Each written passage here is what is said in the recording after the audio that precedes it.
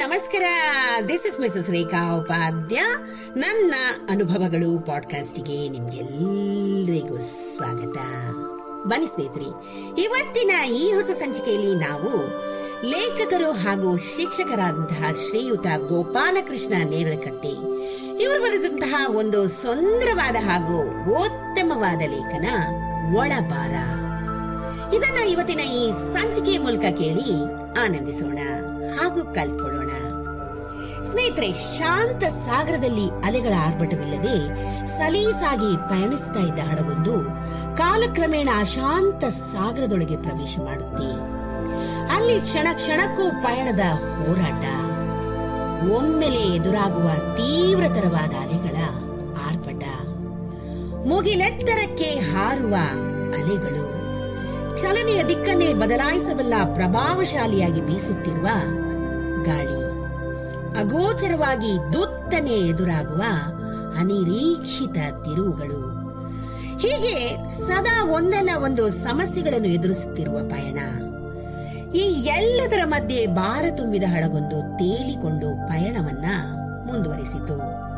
ಸಾಗರದ ಗಾತ್ರದಳು ಸಾಸಿವೆಯಷ್ಟು ಕೂಡ ನಗಣ್ಯವಾದ ಗಾತ್ರದ ಹಡಗು ಎಲ್ಲಿಯವರೆಗೆ ಒಂದು ಹನಿ ನೀರನ್ನು ತನ್ನೊಳಗೆ ಸೇರಲು ಬಿಡುವುದಿಲ್ವೋ ಅಲ್ಲಿವರೆಗೆ ಹಡಗು ಮುಳುಗಲು ಸಾಧ್ಯವಿಲ್ಲ ಎಂಬುದು ಸತ್ಯ.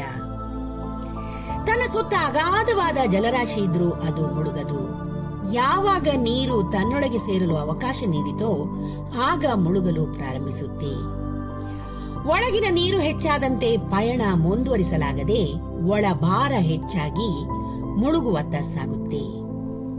ಈ ಹಂತದಲ್ಲಿ ಯಾರಾದರೂ ಒಳಬರೋ ನೀರನ್ನು ತಡೆದ್ರೆ ಮಾತ್ರ ಹಡಗು ಅಪಾಯವನ್ನ ಮೀರಿ ತನ್ನ ಗುರಿಯನ್ನು ತಲುಪಲು ಸಾಧ್ಯವಿದೆ. ಸ್ನೇಹಿತರೆ, ಹಡಗಿನ ನಿದರ್ಶನ ಪ್ರಸ್ತುತ ಬದುಕಿಗೆ ತುಂಬಾನೇ ಅವಶ್ಯಕವಾಗಿದೆ.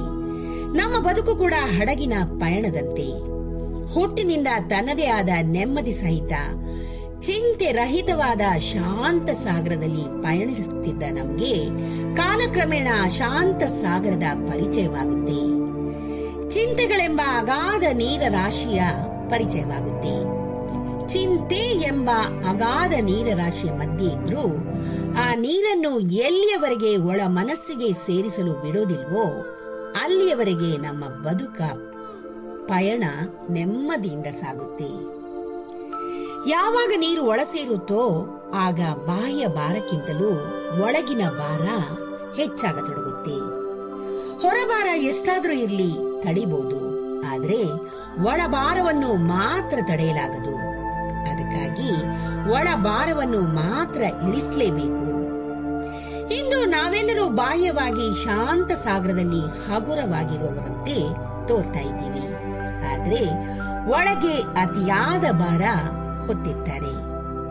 ಬಹುಭಾರ ಹೊತ್ತಿದ್ದಾರೆ ಅಂತ ನಮ್ಮ ಮುಖವೇ ಹೇಳ್ತಾ ಇರುತ್ತೆ. ಕೆಲವರದ್ದು ಹೊರಭಾರ, ಮತ್ತೆ ಕೆಲವರದ್ದು ಒಳಭಾರ. ಹಗುರವಾಗೋದು ಅಂದ್ರೆ ಹೊರಗಿನ ಭಾರವನ್ನ ಇಳಿಸೋದಲ್ಲ, ಮನದ ಚಿಂತೆಗಳೆಂಬ ಒಳಭಾರವನ್ನ ಇಳಿಸಿ ಹಗುರವಾಗೋದು. ಅಂದ್ರೆ ನಮ್ಮೊಳಗೆ ನಾವೇ ಸೃಷ್ಟಿಸಿಕೊಂಡಿರುವಂತಹ ನಕಾರಾತ್ಮಕ ಚಿಂತನೆಗಳು, ಸ್ವ ಆಲೋಚನೆಗಳು, ಸ್ವಾರ್ಥಪರ ನಿಲುವುಗಳು, ಸಣ್ಣತನದ ಭಾವಗಳು, ನನ್ನದೇ ಸರಿ ಎಂಬ ನಿರ್ಧಾರಗಳು, ಬಳಸಿ ಬಿಸಾಡುವ ಯೋಚನೆಗಳು ಇತ್ಯಾದಿಗಳು ಒಳಭಾರವನ್ನ ಇಳಿಸುತ್ತೆ. ಇದಕ್ಕೊಂದು ಧನಾತ್ಮಕ ಪರಿಹಾರವನ್ನ ನಾವೇ ಕಂಡುಕೊಳ್ಳಬೇಕಾಗಿದೆ ಸ್ನೇಹಿತರೆ. ಇದಕ್ಕೆ ರೆಡಿಮೇಡ್ ಪರಿಹಾರವಿಲ್ಲ. ನಮ್ಮೊಳಗಿನ ಒಳಭಾರವನ್ನು ನಾವೇ ಇಳಿಸಬೇಕು, ಅಥವಾ ನಮ್ಮ ಸಹ ಮನಸ್ಕರಾದ ಸಂಗಡಿಗರು ಕೂಡ ಇಳಿಸಬಹುದು. ಈ ನಿಟ್ಟಿನಲ್ಲಿ ನಮ್ಮೊಳಗಿನ ಒಳಭಾರವನ್ನ ಇಳಿಸಿ ನಂತರ ನಮ್ಮ ಜೊತೆಗಿರುವವರ ಒಳಭಾರವನ್ನು ಇಳಿಸಲು ಸಹಕರಿಸೋಣ. ಇದಕ್ಕೆ ಯಾರನ್ನು ಕಾಯದೆ ನಾವೇ ಸಿದ್ಧರಾಗೋಣ. ಒಳಭಾರವನ್ನ ಇಳಿಸಲು ಬದಲಾಗೋಣ. ಈ ಧನಾತ್ಮಕ ಬದಲಾವಣೆಗೆ ಯಾರನ್ನು ಕಾಯದೆ ನಾವೇ ಬದಲಾಗೋಣ. ಬದಲಾಗೋಣವೇ ಪ್ಲೀಸ್, ಏನಂತೀರಾ? ಎಷ್ಟೊಂದು ಸುಂದರವಾದ ಹಾಗೂ ಉತ್ತಮವಾದ ಲೇಖನವನ್ನ ಗೋಪಾಲಕೃಷ್ಣ ನೇರಳಕಟ್ಟೆ ಇವರು ಇವತ್ತಿನ ಈ ಸಂಚಿಕೆಯಲ್ಲಿ ನಮ್ಮ ಮುಂದೆ ಪ್ರಸ್ತುತಪಡಿಸಿದ್ದಾರೆ. ಇವರಿಗೆ ಅನಂತಾನಂತ ಧನ್ಯವಾದಗಳನ್ನು ಅರ್ಪಿಸುತ್ತಾ ಈ ಸಂಚಿಕೆಯನ್ನ ನಾನು ಇಲ್ಲಿ ಮುಗಿಸ್ತಾ ಇದ್ದೀನಿ. ಈ ಒಂದು ಚಿಕ್ಕ ಮಾಹಿತಿ ನಿಮ್ಗೆ ಇಷ್ಟವಾಗಿದ್ದಲ್ಲಿ ದಯವಿಟ್ಟು ಇದನ್ನ ಲೈಕ್ ಮಾಡಿ, ಶೇರ್ ಮಾಡಿ ಹಾಗೂ ನನ್ನ ಪಾಡ್ಕಾಸ್ಟ್ ಅನ್ನ ಫಾಲೋ ಕೂಡ ಮಾಡಿ ಸ್ನೇಹಿತರೆ. ಧನ್ಯವಾದಗಳು.